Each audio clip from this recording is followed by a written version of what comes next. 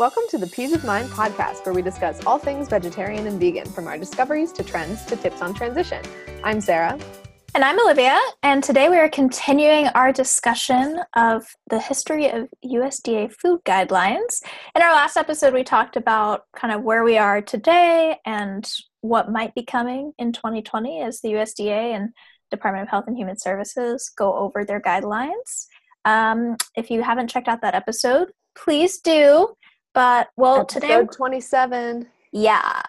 And today we're going over kind of the hilarious history of how we got here in the U.S. And boy, is it a journey. Yes. I think in reviewing this, there are many patterns that emerge, but the most common thing I've noticed is that the graphics are almost never good. And we may be at the best visualization we've ever had. Absolutely. Perhaps. Hands down, I think my plate has really knocked it out of the park. And yeah, everything else before it is just, yep.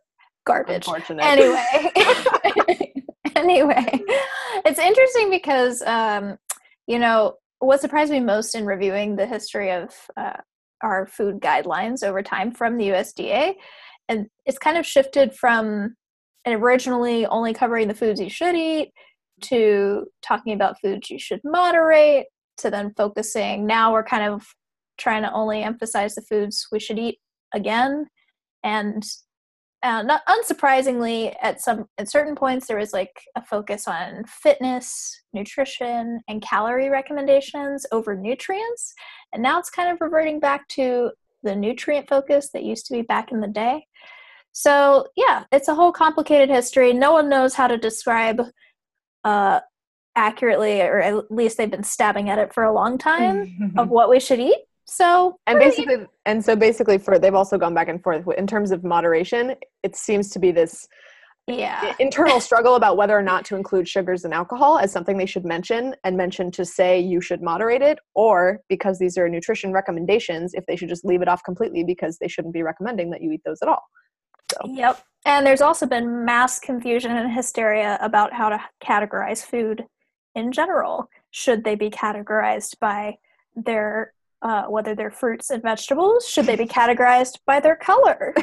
Should they be categorized by how much of them you should eat? It's all been done. So we'll leave that decision-making up to you. But according to the USDA, the first published dietary guidance was in a farmer's bulletin in 1894. It was written by W.O. Atwater, who was the first director of the Office of Experiment Stations in the USDA. No idea what that means. But he suggested diets for American males exclusively, unsurprising. And the content of protein, carbohydrates, and fats, which should sound pretty familiar to you today, and mineral matter. Don't know what that means exactly. I guess minerals, specific minerals and vitamins hadn't been a thing at that time. Yeah, so maybe that's like before nutrients and before we understood. Like micronutrients of some sort. But his research on food composition and nutritional needs kind of set the stage for what would later become the Food Guide by the USDA. And a Food Guide translates nutrient intake recommendations into food intake recommendations, so the types of foods you need to get those recommended protein levels, carbohydrates, and fats. It also provides a conceptual framework to select the kinds of foods which you should have to make a nutrient-dense and satisfying diet. So yeah, with that, so he kind of laid the foundation, set the stage for the USDA's first official guide, which basically came in 1916. Yeah, and that guideline, interestingly, sort of did a 180 from the focusing on just American males to really focusing on nutritional needs for children specifically. And that the nutrition guide focus seemed to have moved primarily from adults to children. And interestingly now, as we mentioned in the last episode, they're making moves now to include infants and pregnant women in the 2020 revision of the dietary guidelines, because that group of people has not been included thus far. So that evolution is fascinating as well. And so in the 1916 version, foods were categorized first into 5 groups.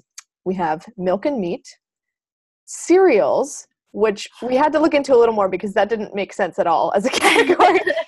Like I wasn't sure if they meant grains, but yes, I think they're referring to grains because most people probably got their grains from cereals, and that also includes oatmeal, which I don't refer to oatmeal as cereal, but people do. People apparently do. My grandmother. My grandmother. I was just telling Sarah this as we were prepping. She exclusively would ask me when I would come visit her, "Oh, hey, do you want some cereal?" I'd be like, "Yes." And I was so excited. I thought I was going to get like, Fruity Pebbles, Frosted Flakes, and then she'd come in with like this oatmeal, and I'd be like, "What?" Let down. Huge letdown. 5-year-old me was very disappointed and confused.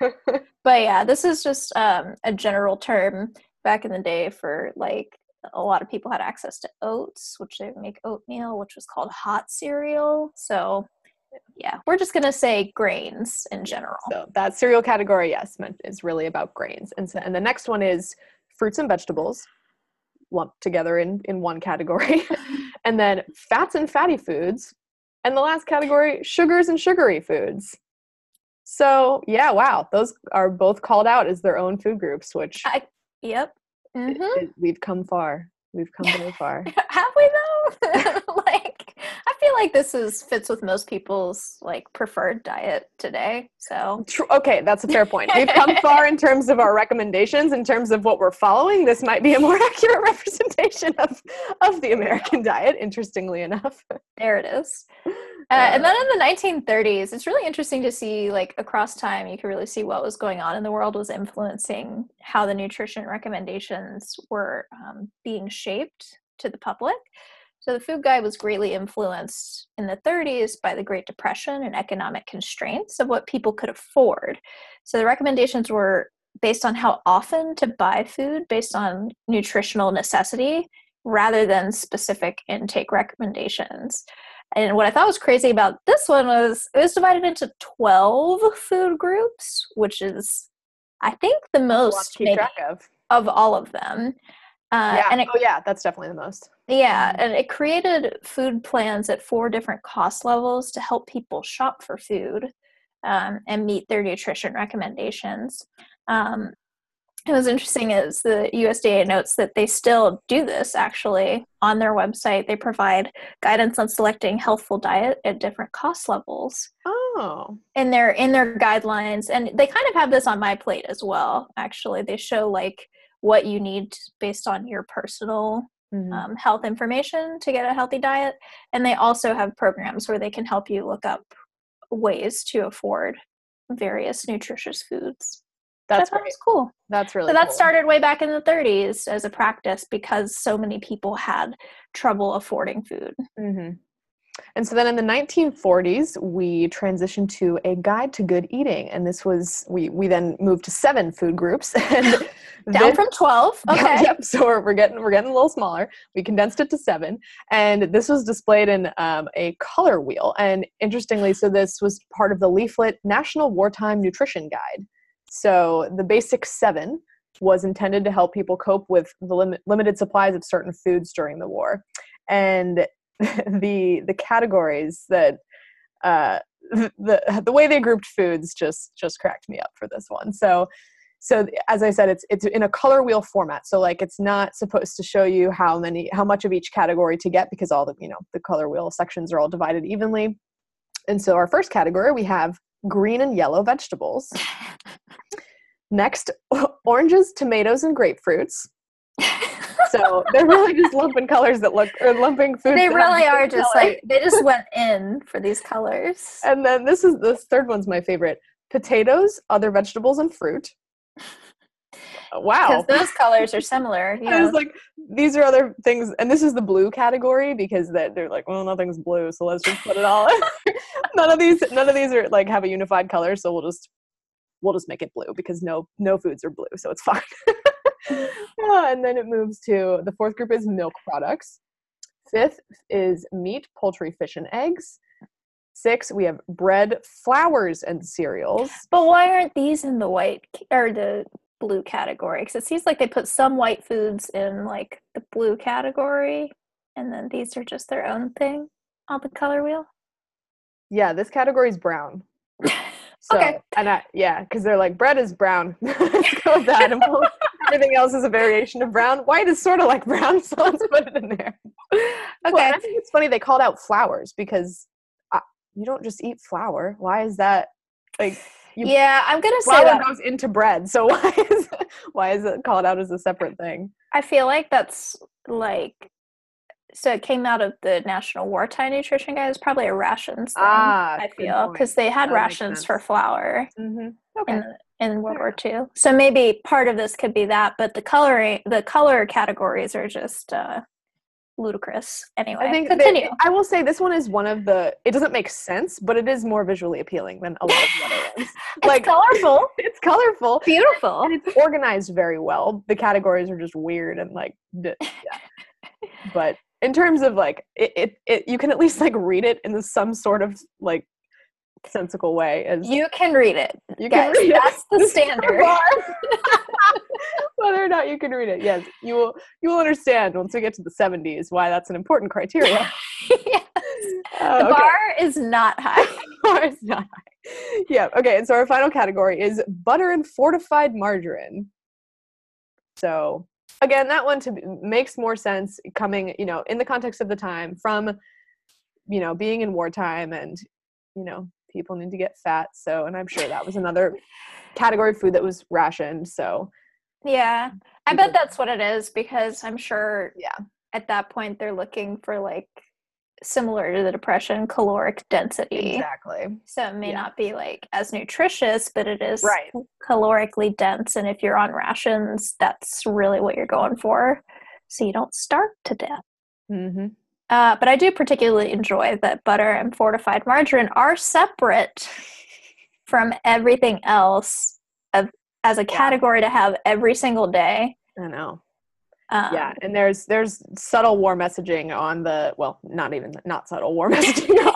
The food wheel. It's it says the U.S. needs us strong, so this is the food that you need to focus on getting. And actually, my favorite part of the poster though is the very bottom. It finishes off with the phrase, "In addition, eat any other foods you want." So, I think that goes back to the theme of like, just if you find calories, find something you can eat. And that's great. That is good enough. So a little loosey-goosey with actual recommendations in terms of health. Yeah, they were they were cutting it fast and loose back then. They really They had other priorities at the time, clearly. That's true.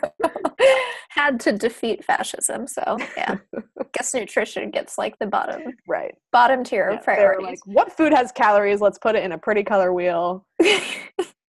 Oh wait, we don't have that many blue foods. Oh. Just potatoes, vegetables, and fruits. Whatever, it's fine. It's fine. So then in the 50s, there's this kind of like paradigm shift, I guess, from the, in the 30s and 40s, it's all about what foods are rationed, what foods you need to like meet your daily minimum nutrition needs. Calorie needs, essentially. And in the 50s, you really have the first kind of shift towards food guide being related to fitness. And it had 4 categories, even simpler than the basic 7. Yeah, I think that's the simplest category, doesn't it? Mm-hmm. No one's got it down to 3 yet, so. Yeah, and it's pretty entertaining. It says meat, vegetables, and fruits are one category. Bread and cereal, another category. And then milk is its own category. And the guide recommended a minimum number of foods from each of the 4 food groups. And this food guide basically focused on getting enough nutrients, and it was widely used through the 70s, which is like 20 years, the longest time that I've seen. And it's kind of like just a little bit of a shift, more focusing on like what's actually nutritious according to what the information they had at the time. But then in the 70s, as they get into the later 70s, more and more research starts coming out about kind of links between certain types of food and various diseases. And so they start shifting the focus from obtaining the adequate nutrients to avoiding excessive intake of food components. So you kind of start seeing, as you go through the 50s and more luxury starts building up in the US, you don't have the depression, you don't have these wartime rations, and they're starting to have issues of people eating too much and it leading to chronic diseases, high cholesterol, heart attacks, heart disease, strokes. And as they get more information, the 70s, they developed the Hassle-Free Daily Food Guide. And it is not hassle-free, but whatever. I like that marketing, though. Just like, we made it so simple. We made it hassle-free. Look at it. Right. So if you look at this one from the 70s at any point, it's on My Plate's history of the food guide, which we will link in our show notes. Yeah, you can see all the beautiful graphics. You should definitely, I highly recommend going through and looking at all these graphics, because we can't do it justice. We truly can't. So like the one that lasted 20 years from the 50s to the 70s, the Daily Food Guide, the basic 4, was literally just a green pamphlet, and it has other colors happening. I don't know. It's just happening. There's nothing, it doesn't have anything to do with anything. The Hassle-Free Food Guide is just a pamphlet, and it doesn't have any kind of real visualization other than breaking up the paragraphs with pictures of the food they're talking about. But it did have, what the difference was, it added, in addition to the basic 4, it added a 5th food group, which was fats, sweets, and alcoholic beverages, which was targeted at moderation. So this is the first time that we really see in the USDA's food guide, hey, these are foods that we know about and you should limit your consumption. And like I said, it was just kind of a fundamental shift from what had been the staple of solely recommending the minimum that you needed to be okay nutritionally. And I don't know, I interpreted that as largely a symptom of society becoming more stable, more affluent, and people get the diseases of society, as they call it. Well, then in the 80s, they kind of like, wow, we really need to like amp up the visual element of this. So far, it's just like a pamphlet. We had like a color wheel thing happening. So they went back to a wheel concept, but it's not color wheel. It is divided into 5 food groups, and it is a hot mess. It is exclusively blue and pink and different shades of blue and pink. Which we're theorizing is due to poor computer graphics abilities. And then maybe that was all the colors they had available. I don't know. If you look at this thing, it is the most 80s looking thing you've ever seen. So great. Yep. It just like hurts my eyes. It's like neon almost. It's just trying way too hard. It looks like a Jane Fonda exercise tape came to life in form of nutrition guidelines. Like, that's the best way I can describe it. And it's interesting because this also really focuses on the foods that you shouldn't eat as well as the foods that you should. And it divides the 5 categories into food groups, but it had like illustrations going on. And it had similar groups to the 4 food groups for fitness in the late 50s. But they kind of, I don't know. It's just a bad graphic. I don't know. It's not good. The recommendations are unclear. And it apparently, divides based on caloric intake within the food groups on this pie chart of how much of each type of food within the group you should have based on the types of calories. So for instance, it divides grains into whole grains and enriched grains, which is just a lovely marketing campaign for processed grains, very processed grains. But it divides them perfectly evenly within the pie chart. It doesn't give specific serving recommendations for each. So what you're supposed to derive from it, I don't know. It's I don't mean to hate on the food wheel, a pattern for daily food choices, but I'm a hate on it because it's bad visually. It doesn't give clear information.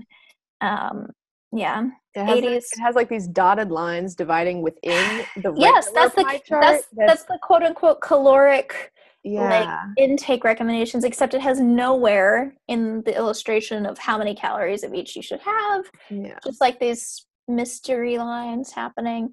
And I can't say it gets terribly better from here for a while.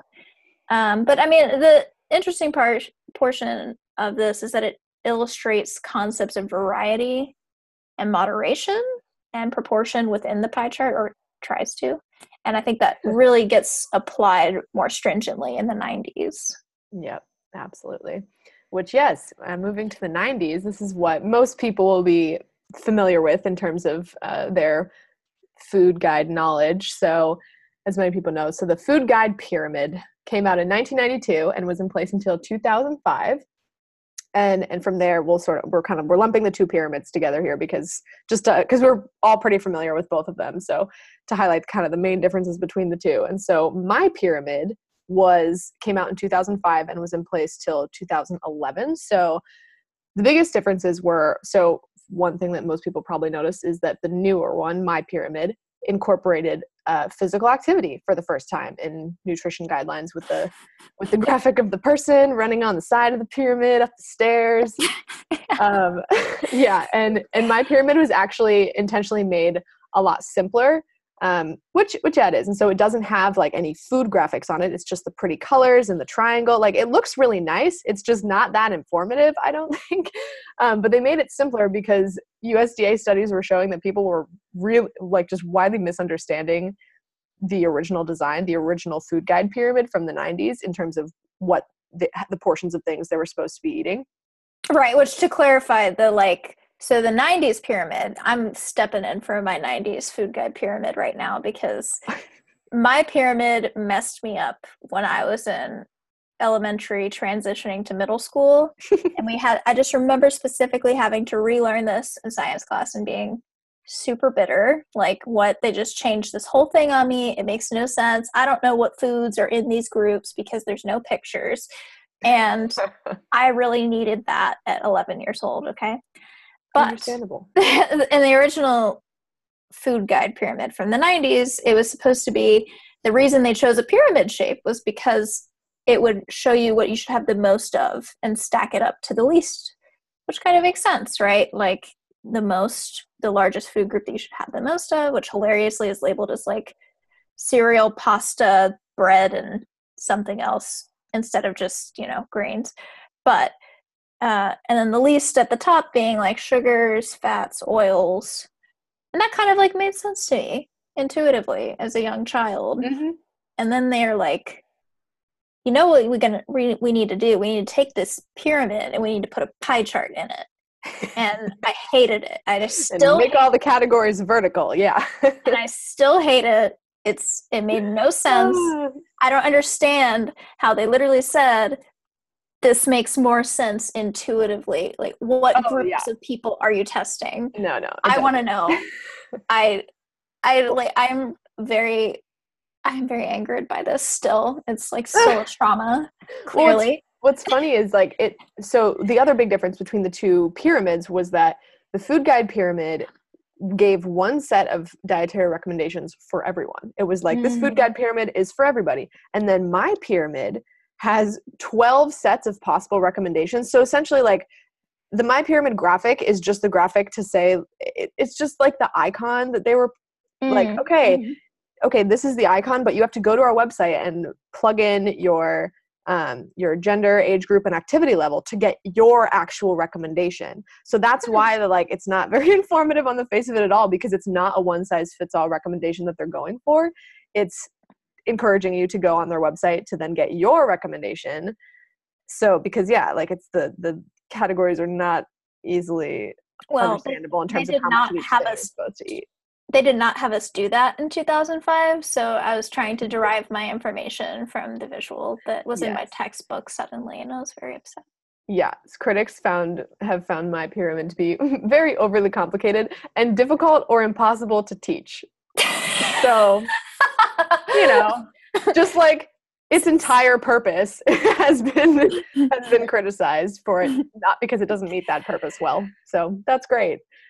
Yeah, but it sounds like they basically kept the pyramid design to retain their branding and recognition. Because as you've seen, these are not these graphic updates and these USDA recommendation updates are not consistent. They don't have they have no. They're not required to put them out they're not required to update them or put them out in every certain amount of years. Like, it's just kind of been random and with the times in terms of what made sense for them to share. So yeah, they were like, everyone knew the food guide pyramid. Like, but did they, very recognizable. I think so. I feel like the original one, like the black original food guide pyramid, well, it was highly recognized by most Americans. At the time they were considering the My Pyramid updates. So I think they were like, we need to retain our recognition and branding here so that. But we need to throw a pie chart in it. But now we need to throw a pie chart in it and make it like very vague because it's not a recommendation for everybody. So we need to make them go to the website to get their actual personalized recommendation. Yeah. See, that totally flew over my head conceptually. Yeah. Well, it's way hard. It's way more complicated. Yeah. They really overcomplicated it in terms of its execution and usability. I see what they were going for. And you know what? I think they also tried to keep the brand recognition and retain their styling when they did the MyPlate as well. Because it's the same color scheme at the lead. You know, it's got the My in it. So it's customizable. And exactly. I do think the latest one is the most intuitive. For sure. It's by far the best. Sense. It is vague somewhat until you go on their website as well. So it has retained that weakness, I think. But I think, for it to be like a visually capturing graphic where you can get some information from it, but like they can't put that much on it. No. Otherwise it becomes too much so fast. Like, it still needs to be an icon-like thing, I think, for it to be a usable graphic. And yes, of course. So all of these have, documents that support them in terms of what the actual recommendations are. So yeah, I think, it's a fine line to walk in terms of what to include. Usability and exactly. But accuracy also. So MyPlate is the current USDA graphic that came out in 2011, and this was announced by Michelle Obama, and she played a huge role in its development, and it was conceived as part of her campaign against obesity. And its design was to remind us about the basics of a healthy diet. So I think that turned to, okay, we really just need to focus on the basics and not get nitty gritty in the graphic about what you need, all the details. It's all about the basics, and it was received really well as a big improvement on the pyramid. And I think Olivia and I both agree with that because the pyramid was just way too abstract and confusing. The My Pyramid specifically. So, but the food guide, the original one too, was not awesome. No. In reviewing it, I looked at it again and I was like, okay, so this bottom food group is just like everything else that's not in the top foods. So we can all eat pasta all the time. Yes. And some fruits and veggies. Yeah, I agree. Yeah, the MyPlate one is great. So if you haven't seen it, MyPlate is divided into 4 sections. And it's basically about 30% grains, 40% vegetables. So this is the actual recommendation. This is not the distribution of the plate. 10% fruits, 20% protein, and then there's a little circle next to it to represent dairy, and which the recommendation is like a glass of milk or a yogurt cup or something. But it's pretty much the 4 categories just pasted right on the plate. And Michelle Obama said at its unveiling, parents don't have time to measure out exactly 3 ounces of chicken or to look up how much rice or broccoli is in a serving, but we do have time to look at our kids' plates. As long as they're eating proper portions, as long as you are, on their plate, half their meal is fruits and vegetables alongside some lean proteins and some grains and low-fat dairy, then we're good. It's as simple as that. So I do appreciate that approach to simplifying the recommendations into something that people can actually follow, because I think that's a big critique of the ones from everything else, all the other ones. I don't know that it was actually helpful in encouraging people. Well, I will say this, though, and something I just noticed in looking at this is kind of a return to the basic 4 with slight modifications, right? Yeah. So the basic 4 originally had meat, vegetables, and fruits as their own category singularly, bread and cereal, and milk, right? So now we have fruits and vegetables separate. We have grains to represent bread and cereal. And then instead of meat, we say protein, right? And then we still have milk on the side. So really it is kind of a return to what was the staple for over 20 years in the United States between the 50s and the early 70s, just with a little bit of relabeling what constitutes, like, meat is no longer its own category. It's part of a protein category, which I think is reflective of growing research about the benefits of plant-based diets and getting your protein from other sources. And, I think it's kind of nice to see that it's, at least they didn't label it the hassle-free daily guide to food, or that was called. The hassle-free plate. Right. And it's visual is a lot simpler than what was the basic 4.